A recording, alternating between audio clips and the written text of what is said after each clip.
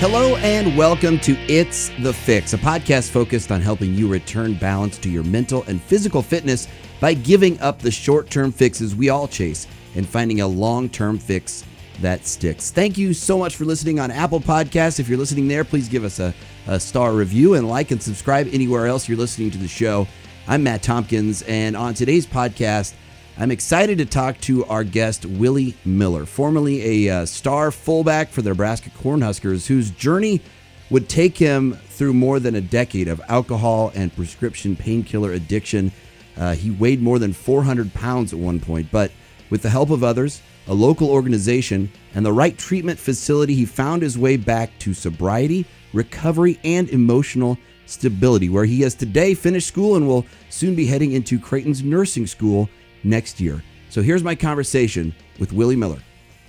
But I had the opportunity to meet you, and I didn't know. I knew you played. I was aware of you, but I didn't know. I got to know your story that was relatable to me, and I think so many people, especially for this podcast. That's the story. That's the Willie Miller I got to meet, because we met through the Nebraska Greats Foundation, who I do a lot of work with, and you were one of the recipients. That was a big part of your life, and we can talk about that a little bit. But when I heard your story, man, it resonated me on multiple levels, because I don't know if you have this experience when you go through addiction, when you go through depression and all the things that compound each other, and you find somebody else who's gone through that too.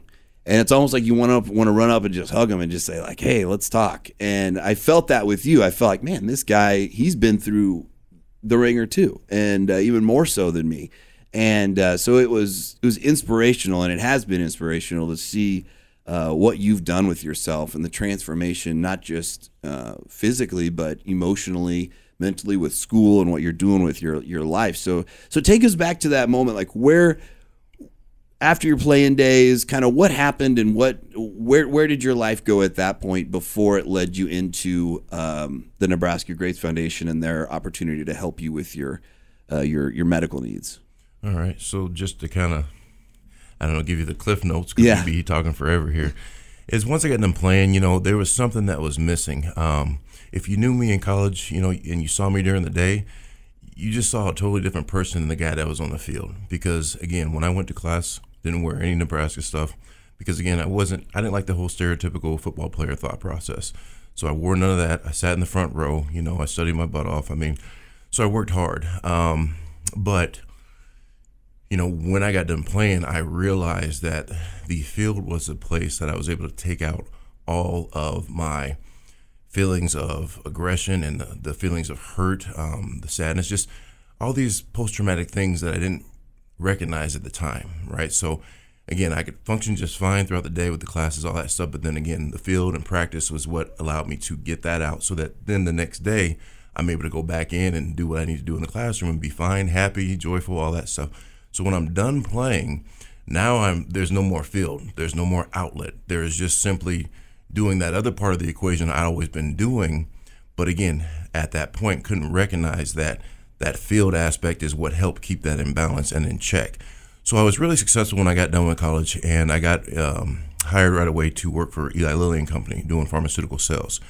So I went out, started doing that, but also it almost seemed like from the very get-go that the downward heel started happening just as much as the success happened, because walking off that field, I pretty much was given a prescription for pain pills because I need to have back surgery. That's the main reason between that and my neck issues that I didn't go to the next level with football.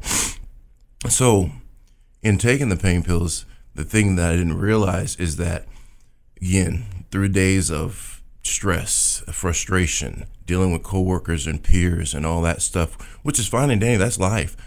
But I found that not only would I take my pain pills to alleviate the pain I felt in my body, I started taking them to deal with the emotions and the feelings that I also started experiencing in a professional environment. And it was a very stressful environment, because there's a lot of information you have to know in pharmaceutical sales. Mm-hmm. There's training you go to, all that good stuff, and there's a lot of, again, there's just a lot of pressure.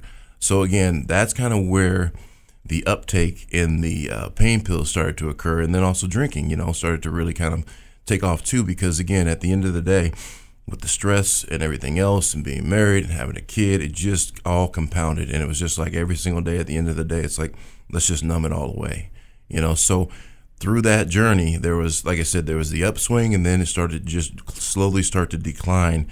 And in that declining nature, it's just the mix of the pills and the alcohol.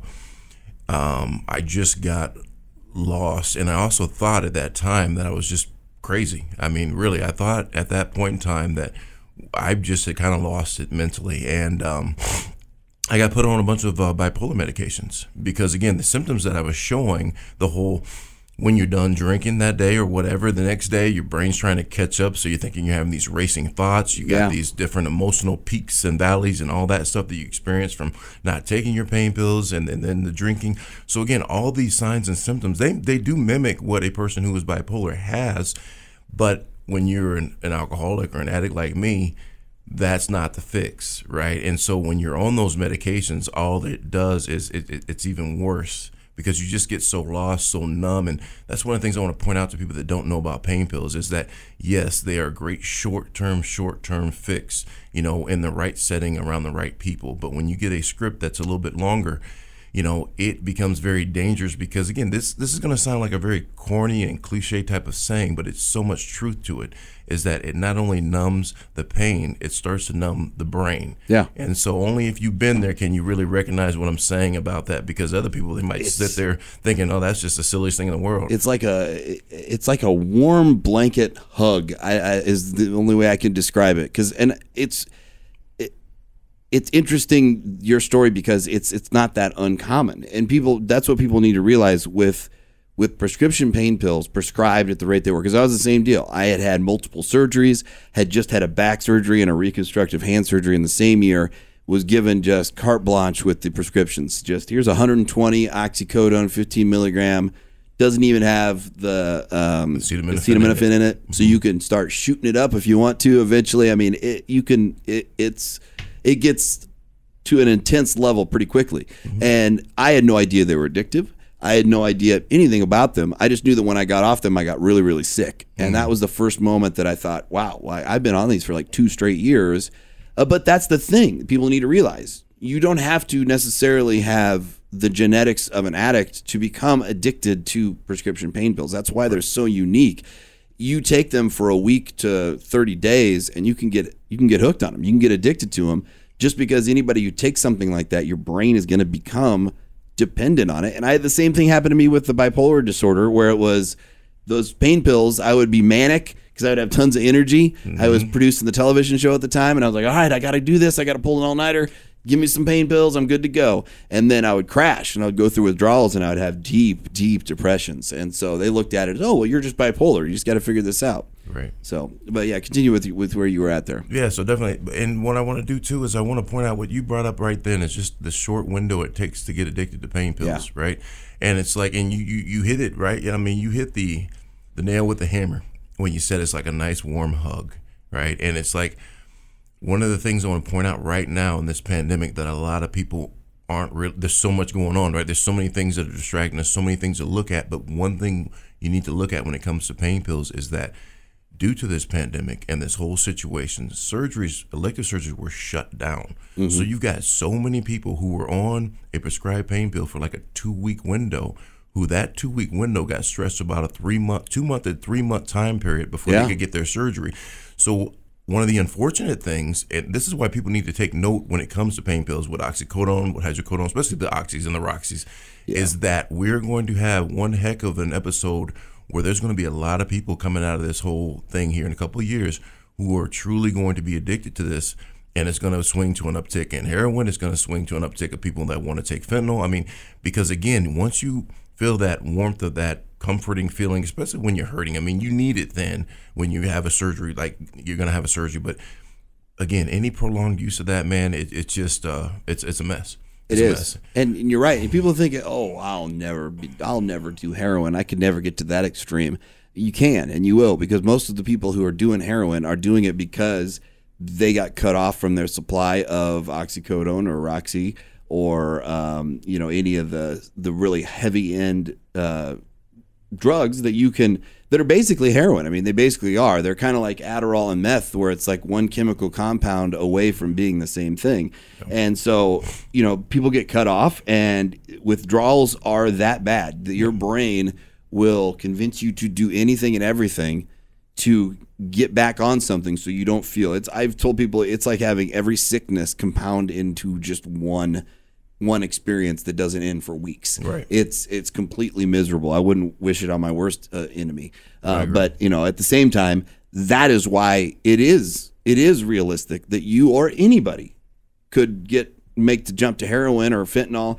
And that's why people that are in suburbia, who may not look like your stereotypical needle in the arm junkie, are the majority of the junkies right now in our country. Right.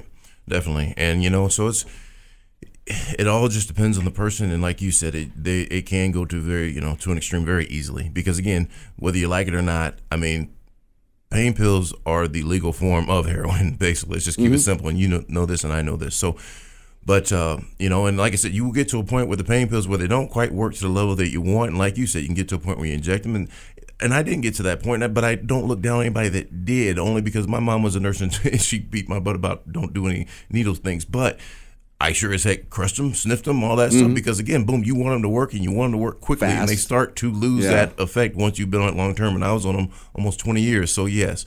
But coming back, and we're going to get back to the journey, right, is that getting on all those medications, everything else, boom, just crazy weight gain, man. I mean, I was up to 400 pounds before I knew it, within like 2 or 3 years, and during that time frame is when I also ended up getting in trouble. I had a road rage incident with a guy who was dressed in his regular clothes and his regular vehicle. I mean, something happened where I saw that he, in my opinion, he had done something wrong towards me. So I wanted to kind of right this wrong in this moment.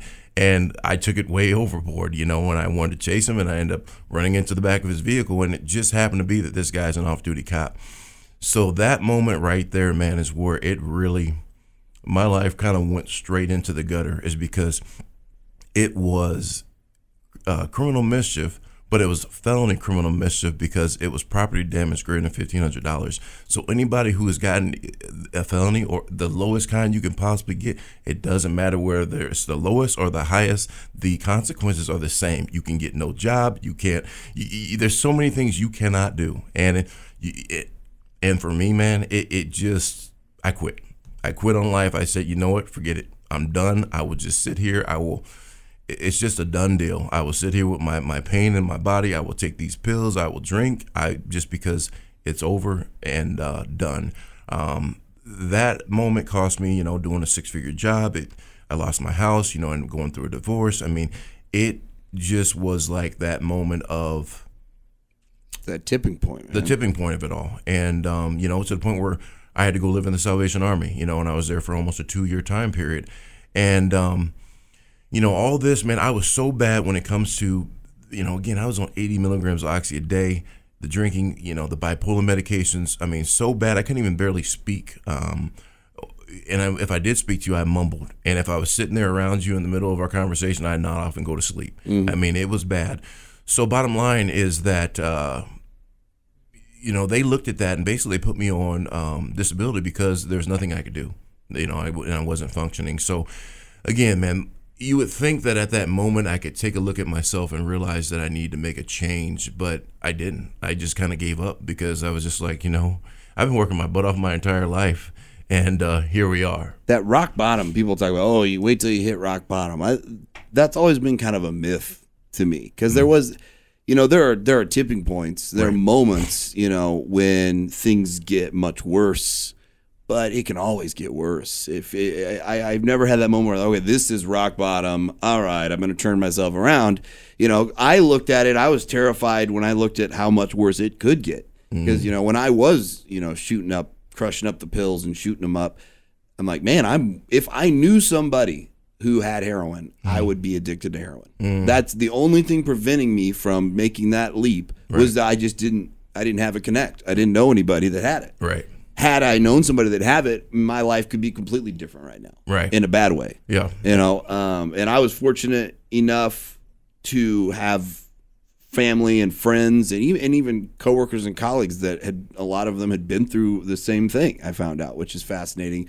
how many people have gone through this and we don't talk about it openly enough. Right. When people that you see every day have gone through the same thing you're going through. And so I was fortunate in that regard, but it took me years. It took me years to finally find my way out. It wasn't just an overnight, and it isn't a willpower thing. It isn't just a, I'm just going to, if hit rock bottom, willpower, going to overcome it. That's just not how it works. Right. No, it's not at all, and it's like, that's why people were thinking, for me, it's like they're seeing me live in the Salvation Army. They're seeing that I'm 400 pounds. They're seeing that I can barely speak, and they're thinking, okay, this is rock bottom. Willie's going to turn around. Like you said, you don't recognize where you're really at, and everybody has a different rock bottom. Is what people have to understand. Is what is your rock bottom isn't mine. What mine isn't going to be the next person's. Everybody has their difference. But I can tell you this much, is I just stayed stuck in that rut for about almost a 10-year period. And but during that time, there's a guy who gave me a call, and he just contacted me off of Facebook through Messenger. And you got to know, I had basically almost zero friends at this time in my life because everybody was just gone. And I'm just lonely. I'm sitting there, I'm basically kind of drinking, and this guy reaches out, and this is like the first message I think I ever got on Messenger through Facebook. And he told me, hey, I used to love watching you play. You were one of my favorite fullbacks. Can I give you a call? And I'm sitting there, I'm like, dude, I'm looking around like, it's just me, myself, and this bottom. Sure, you can call me. And this guy, his name actually ended up being Eric Dodson. He doesn't mind me sharing his name. And he just needed somebody to talk to. All his family, he was drinking. All his family didn't want anything to do with him. I mean, he was in the gutter, all that kind of stuff. And I just simply was there, had a conversation with this guy, and was just there, just kind of an earpiece. And I ended up being kind of in that situation with him for a couple of months. And it's just really weird because, at this time I end up leaving the state. I go down to Mississippi for a bit because my parents are there, my older sister is there, and I just want to be around somebody, some kind of family. And it's this guy who I sat there and allowed to call me and spoke with. He's the one who sends me a message saying, hey, by the way, I just found out there's this foundation called the Nebraska Greats Foundation, and they help ex-athletes that are in need. And if they have a specific surgery they need, then they might help them. They help them do that. He's like, do you mind if I give your name to them? And again, I'm in that point, man, where there's nothing positive happened for me for a long time that I'm just kind of like, it can't get worse. It can't get worse. And at the same time, I'm laughing at myself saying, yeah, this group's really going to help me. Sure. This is going to happen. So I tell him, I said, go ahead, you can submit my name, man. I doubt it, whatever, and I don't even get a second thought. And I'd say that same day, I don't know, about an hour later, Jerry Murtaugh gives me a call.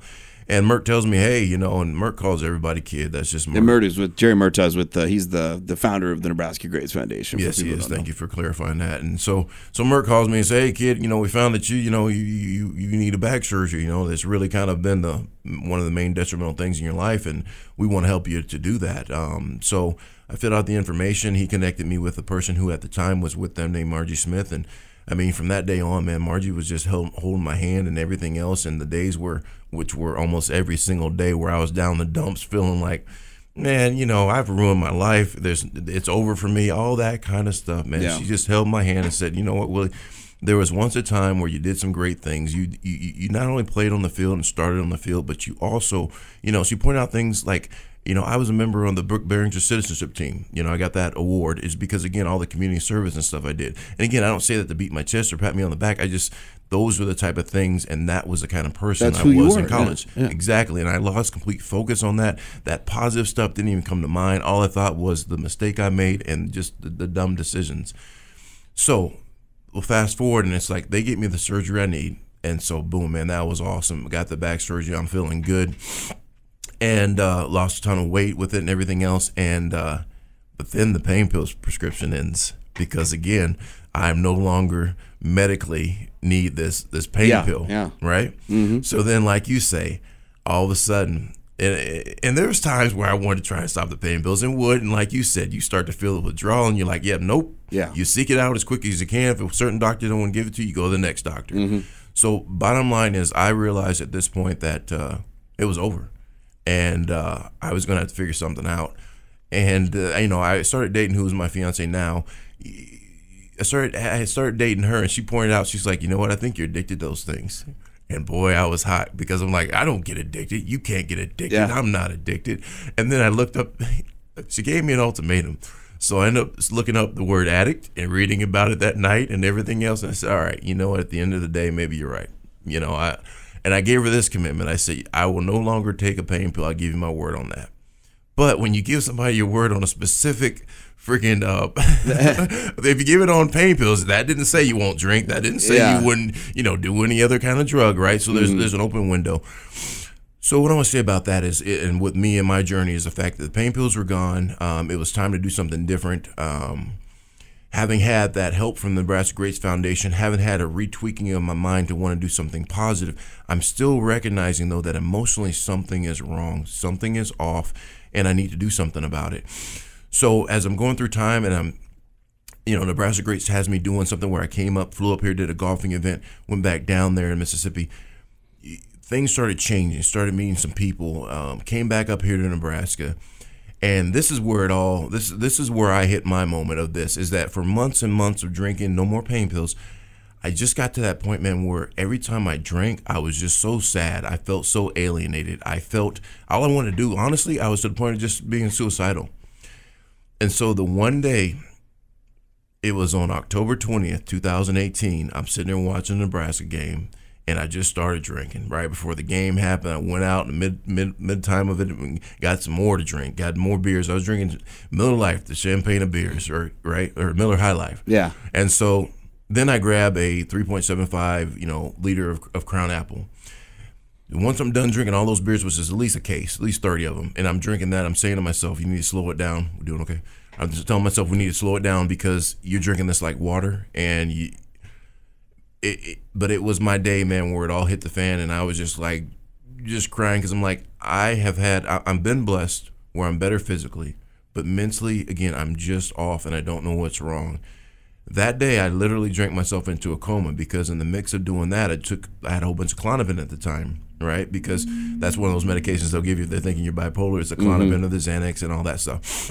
So which is similar effect to those benzoids. Yes, where they have the benzodiazepines. Same effect as alcohol, basically. Exactly, and it's like, so anybody who is an addict or an alcoholic, that's the danger, is giving them a benzodiazepine because it is very similar. So the benzos, again, come back to the Klonopins, the Xanax, the lorazepam. So all those things. So again, you have to be careful. So I say all that because, again, that was my day. That was the thing. I drank myself into a coma. And I literally, I had an out-of-body experience with that. And it was, I won't go into details because, again, if you don't know me, it'll sound too weird to you, and that's fine. But I can tell you, when I came out of that coma, and it was the next day, it was crazy. It was out of they weren't expecting it. My arms are still strapped to the gurney. There was only one nurse in the room, and I'm still intubated. So I wake up, I got that tube all the way down my throat, and my arms are strapped to the gurney, and I'm freaking out. And so she's freaking out because they weren't expecting that. So anyways, they helped me get out of that, everything else. We pulled the tube out. But at that moment, this is what I realized from that spiritual experience I had in that coma, and the bright light that I saw was God was finally saying to me, you've had enough chances. You tried slitting your wrist. You've been on all these pain, as far as you've overdosed many times that I've never even felt the consequence from, never ever been hospitalized from. But he's like, this is it. This is your chance. I want you to get back down there. I want you to do my will. And I knew in that moment, that's my God moment, right? And I like to use that term of God, but I like to use an acronym. That was my gift of desperation moment, because that's the moment where I became willing to do whatever it took to no longer have to drink, to no longer have to use anything to numb me, to medicate me, to help me to be able to cope with life, right? And so in that moment of being willing, I realized that I needed to go to treatment because I needed help, because I didn't know any way to do that at that time. I didn't know how to do anything without drinking, how to do anything without a pain pill. I had no clue how to do it, and I knew I had to learn. So one of the guys I met, and that's the wonderful thing about playing football, right, is you get this alumni, this fraternity of brothers that you, even if you didn't play with them, you're still connected to them. Mm-hmm. So one of those guys happened to be Bob Newton for me. I had met him somehow through Facebook, whatever. I reached out to Bob because no one would take my insurance around here. No one. Because, again, having been on disability, it's a Medicare type of insurance. No one accepted it for treatment. So I reached out to Bob and I said, Bob, look, this is what happened. Told him about me going into a coma, telling him I woke up out of it, and I need help because, again, I'm willing to do whatever it takes. He made a phone call. Him and Pat Gleason were able to get me into a place called Recovery Ways down in Salt Lake City, Utah. So the moment I got out of the hospital, I had about 3 hours to go home, pack, and then fly down there. And the great thing about being at Recovery Ways in Salt Lake City, Utah, is that they are a dual diagnosis facility where they deal with mental health and they deal with substance abuse. And so that head psychologist there, or psychiatrist, he was able to actually look at everything and look at my history and my patterns, and he was able to look me in my eyes and say to me immediately, "We got good news and bad news for you." He's like, anyways, he tells me, bottom line is this: you're not bipolar, Willie, at all. You're not bipolar. So I'm taking you off all these medications. So no more benzos, no more sleeping meds, no more, anything for anxiety. That's the benzos. So none of those type of things, right? No more things to sleep, anything like that. No more, which is the best part was no more antipsychotics at all, right? Those can just what I forget the name of the one that they had me on for a long time, which is to help you sleep at night, but it numbs your creativity and your brain. Is that Seroquel? Yes, Seroquel. Okay. Yes, Seroquel. And I just felt like an absolute zombie on that. Yes. All day long. And Seroquel was something I had been on myself, like I said, for over a decade. So that was one of the main ones too that they were like, yeah, no. So bottom line with that and being at treatment is I found out that, like you said, when you read my story, you said you had a moment of, aha, that's a person that gets it, right? And you have that moment where you run and give them a hug. You truly do. That's what I felt for the first time at treatment, because I'm in a room with people. And at that point, let me tell you what, man, I don't know if I helped influence the room or what, but I know that I was the biggest guy there. That happens. But I was also an emotional wreck, dude. I cried for at least a week straight, right? So, and it's like, if you ever seen Armageddon, you see the big black dude, that's crying like crazy. Like I was that way for a week, man, because again, I hadn't processed or felt emotion for so long. And when you haven't done that, and when you finally do, when you get sober, man, it's overwhelming. You know? And I always tell people there is a big difference between sobriety, being clean and sober, and recovery. Yes. And so you were clean off of the pain pills and stuff, and you can even be clean. And I had this up until a year ago when I got into getting back into my health and physical fitness. Right. That was the missing link for me, because I still, even though I'm coming up in January, will be 5 years sober. Rich. But for the first 2.5-3 years of that, I felt like crap still. Even though I was clean and sober, I hadn't processed any of it. And my biggest regret is I didn't go to a treatment center. That I tried to I went through therapy and counseling and everything, but did outpatient, never did just the full commitment to the treatment. So it took me a lot longer than it probably should have, which is why I always recommend to people just dive in and do it, because that's my biggest regret is I could have gained 2 or 3 years back.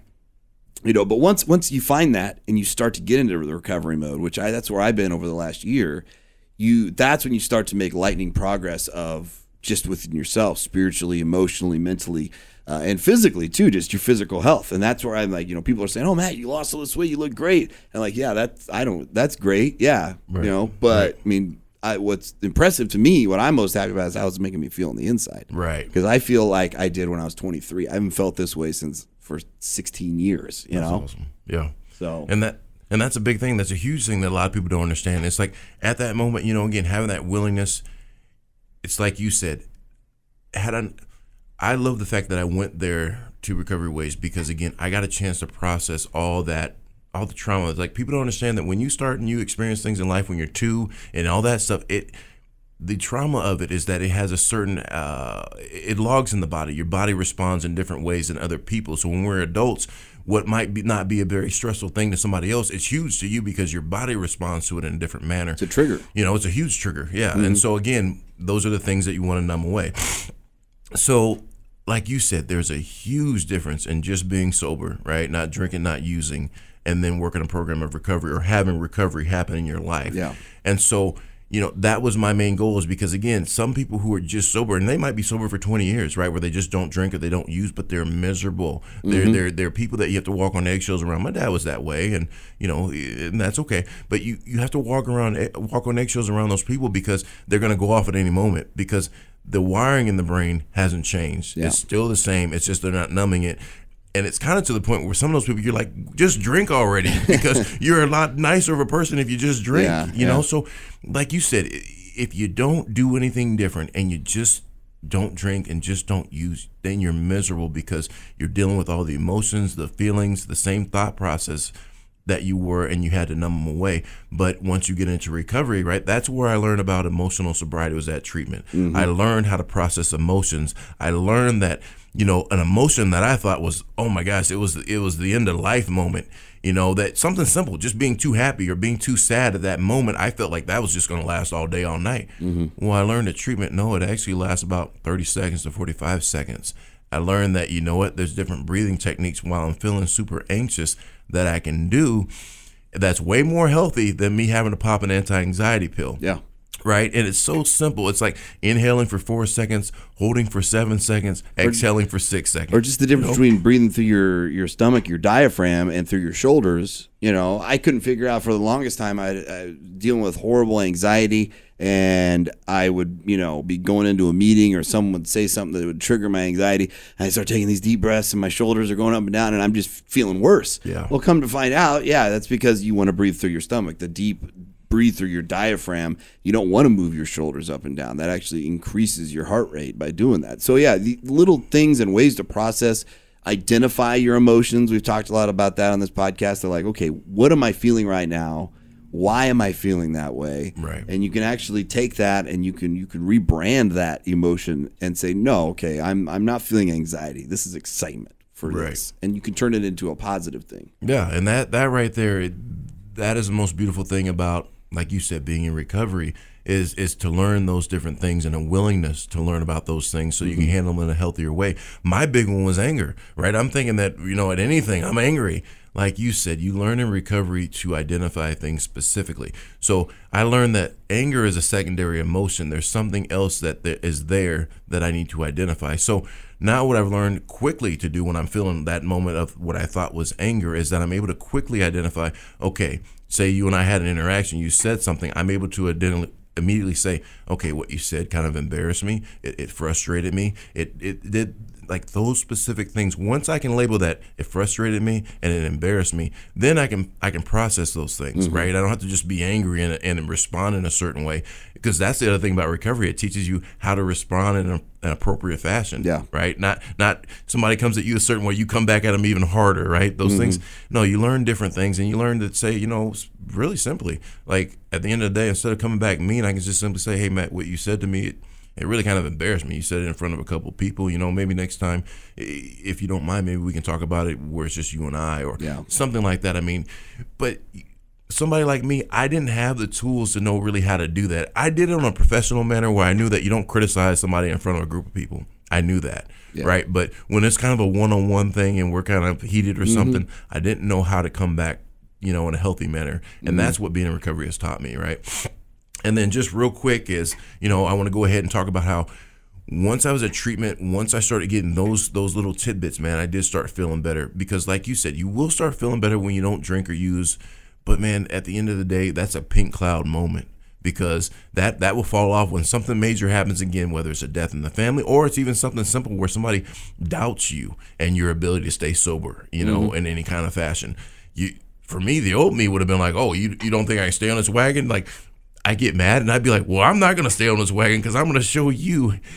And the funny thing is, at the end of the day, you find out that only hurts you. It doesn't hurt them. Yeah. And you sitting there frustrated or mad at somebody, you're allowing them to have free rental space in your brain. It doesn't impact them, that's right? That's a big thing. We've talked about that a lot too, because that's one thing for me. I've had to learn to let things go in a healthy way.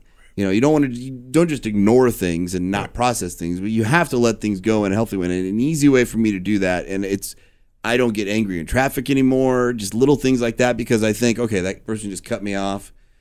Well, they probably got something else going on in their life. You know, maybe they're late to this important job that means everything to them, or maybe, you know, they just got dumped by their significant other. Maybe they're going through a hard time and they got a mom or dad in the hospital and they can't visit them because of COVID or what. Right. You know, I mean, you think about all the things that motivate our impulse reactions throughout the day that we do almost just subconsciously.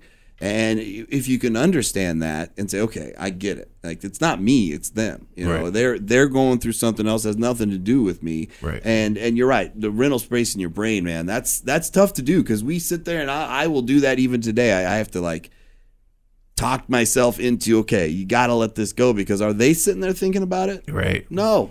You're letting this dominate your mental space, your brain, in a negative way, something that they said 6, 7, 8 hours ago that they haven't thought about since. So what good is it doing you? Exactly. You know? And you and me probably could do this once a week, every week for a while, because that's the thing people don't get is there's so much involved in recovery. There's so much involved when it comes to emotional sobriety. There's so much involved when it comes to different thought processes, because those thought processes, whether you like it or not, and that's called the emotional sobriety. If you don't take care of the emotional sobriety, it's going to lead you back out to drinking and using. You know, and that's where I was. I told you up till a little over about a year and a half ago, I had my right shoulder completely replaced, which, similar to your back surgery, was like that was the thing that allowed me to finally start exercising again, because I couldn't really do much of anything without being in extreme pain. Even though I was off the pain meds, it was still in a lot of pain all the time. And so for me, it was the big thing that working out gave me was that routine. I don't know if you found anything in your recovery, but that finding that there's some books and stuff I read, some counseling and therapy that I did that really opened my eyes to that emotional recovery you're talking about, and then emotional sobriety that you're talking about, and then having a routine where it's like, okay, I remember this routine. I used to do powerlifting in college. Like, I remember this routine of working out. Right. Yes. Okay. So now I got that going, and I can see progress on myself physically, and then all of a sudden, it was within a month or two. Right. I felt like a completely different person, and it just kept getting better and better and better. And I'm like, man, I feel like that 23-year-old me again, you know? And so I don't know if did you have any sort of routine or anything like that kind of helped you keep yourself in line? Because I know you're fit, obviously now. Well, and that's again why I'm so grateful I went to Recovery Ways. Is at that place is again the learning part of the emotional sobriety. Then they had us on a schedule, right, where you do different things every day. They got us back involved where you go out and you do something fun once a week. They had us to where you go work out a couple times a week. I mean, those were the things that started helping me, right? And so when I got back, I mean, again, I was willing to do whatever it took. And so is this a primarily two people in recovery a bit with this, or no? Is it just everybody too?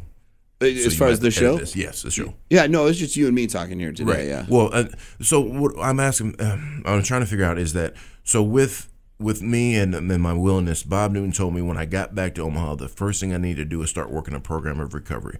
So if you're in recovery, you know that there's different kinds of programs you can work, and we don't talk about any specifics when it comes to any of them. But that right there is what helped me, is I do my program of recovery, because at the end of the day, that's what continued to help me to learn how to process things, to handle them in the right way, to hit the pause button. Because just like you pointed out, Matt, where you said now when you're in traffic, somebody cuts you off, well, you're able to hit the pause button and you can actually bring into your brain that they might have something going on. Well, the old me didn't have that, right? I'm just like, they just cut me off. Like, yeah, I'm going to yell at them. Yeah, something, right? So it's just like, I need to honk my horn, I need to flick them off. But like you said, no. Now we can sit back and be like, well, that person, if they're doing that, you know, yeah, they must have something going on. And even if it's something so simple like they're having a bad day, we learn that we don't have to react to somebody's bad day, because just because they're having a bad day doesn't mean I have to have a bad day. That's the only thing we can control in life, is how we react and respond to things. Right. You know, we can't control things, external things that are going to happen to us. And a big thing with that, I think a lesson that people can take from addiction and AA and treatment centers around the world is the lesson that they teach you, that you have to give up, surrender control. I do not have control over this. You do not have control over COVID. Right. You know, and you never will have control over this pandemic. Right. But you do control how you react and how you respond to it. Exactly. And that's the wonderful thing, like I said, that I love about a program of recovery, is the fact that I've learned that, number one, like you said, I can't control everything. Trying to control everything is what gives me that issue and that problem, right? What makes me want to drink and use. Learning I don't have to, and that it's out of my control, like you said, then all I'm responsible for is how I act and how I behave in certain situations, how I respond to them. And by working a program, it gives me the tools on how to do that and how to do it in the right manner. So again, if we're going back to just finish up kind of a bit with my story, is that's where that started. Also at treatment, they did some diagnosis stuff to see how your brain works, to see as far as how quickly you respond to different things, kind of like some IQ testing, stuff like that. So I found for me that it was very important for me to get back to the old me that loved working out, but not only working out and being physically fit, mentally right? Training my brain again, having a wealth of knowledge that's coming in, because again, that's what makes me happy and gives me joy. So I knew coming back from treatment that I was going to get back in the classroom. I knew that having done pharmaceutical sales, One of the things I loved about it was when I first got it in 2000, it was patient-centered focus. So whatever you could do about the patient that was on that mimicked and mirrored what your product did, you only wanted those patients because it was about helping them. By 2007, man, it's taken a complete shift to where it's put every patient on your drug. It doesn't matter. And so I was miserable, right? So the thing that I loved was working about the patient, learning about a patient, helping a patient. So that's how I knew nursing is what I wanted to do. I had contacted Creighton and had gotten an idea, because I don't know what it was, but that was just my calling. My calling was, hey, Creighton is a school you want to go to. It's a nursing program you want to be in. So I talked with them, found out what I needed, the specific classes, and I went after it. It was like 12 classes I needed to do. And just started baby stepping it one day at a time. That's one of the things we learn in recovery, right? We just take it one day at a time, try and stay in the now. Don't worry about the past, because you can't do anything about it, and you don't really worry about the future. I mean, don't get me wrong, we're all human beings where we have our moments where we're thinking about future stuff, we're thinking about past stuff, but we can process them now in a healthy manner, saying that, hey, you know what, that's just a quick moment. It doesn't matter. So get back into what's important and what's going on now. So that's what I did, man. It's just in doing that, and it's like it's allowed me to be 2 years sober at October 21st, 2018. And in the midst of all this stuff with this pandemic, everything that's going on, the extremes that are being brought out in the media when it comes to left and right and all that, I get to, because of my program of recovery, I don't have to worry about that as much at all. I don't, because I look at it not about what the person looks like that's doing the act, what the person look like that's on the receiving end of the act. I look at the act itself. I can actually look at that, not worry about what everybody else is saying. I look at it and I say, is that action morally, ethically, legally right or wrong? And when I can look at that, then I can deem to myself the decision on it, right? And how I think about it. So that's the wonderful thing about it, of recovery. But then the whole situation, man, with this whole pandemic, not being able to hug people, you can't see people's facial expressions. Like, I get, because even myself, it gives me a level of disconnect, and I don't like it. But I also am able to say, because of recovery, this isn't going to last forever. You know what I mean? And I'm able to see that, I have to try and take away something positive. So my positive is like, I'm able to see some people at certain times, and if I know that they're having safe practices, then at that moment I can, interact with them in a certain way, whatever. But, it's hard to say whatever it is I'm trying to say. But it's just tough. The pandemic is a tough situation, period. And that's why you're seeing, and that's one reason that I started this podcast, was I could see once this pandemic hit, and what ended up becoming predictions by experts, and then came to fruition, is the increase in relapses and overdoses. It is tough. It's hard because you can't escape, and you can't escape it. Anything. You can't find that temporary release or that fun thing that you used to do. And sometimes, even when the gyms were closed, it's like you can't even go work out. So then you lose that routine. People can't go to their AA or NA meetings, and they lose that. And it's easy to slip up. It really is. And especially when all you want is to just numb yourself from everything that's going on. So it is a challenge. And so that's why it's more important than ever to talk about it, to share our stories. And man, I appreciate you sharing yours. And you're gonna have to come back on, because we'll have to get into the psychology of recovery, because there's a lot to that applies to, I think, not just addiction, but just in everybody, and just how we handle ourselves, and how we react and respond to things. But man, your story is inspiring, and like I said, from the first moment when we met through the foundation, and you were still going through some stuff then, because that was probably about when we met. So man, I appreciate you being open and sharing your story here on the podcast, man. It means a lot to a lot of people. Well, thank you. I appreciate that, man. Thanks for having me on. And like I said, that's the wonderful thing about recovery, is it just teaches you to be honest and open, man. Because again, that helps me. And in turn, I guess maybe it helps somebody else that gets a chance to hear it. I don't know, but again, man, that's that whole thing about just being completely humble about it. It is what it is. I don't, we're not, no longer are we embarrassed or ashamed of it, because we get to learn from it and move forward. So thanks again for having me on. And thank you so much for listening to It's the Fix podcast here. Please share with your friends, like and subscribe. And if you are so kind, give us a 5-star review on Apple if you're listening, or anywhere you get your podcast. Thanks so much, and we'll see you next time.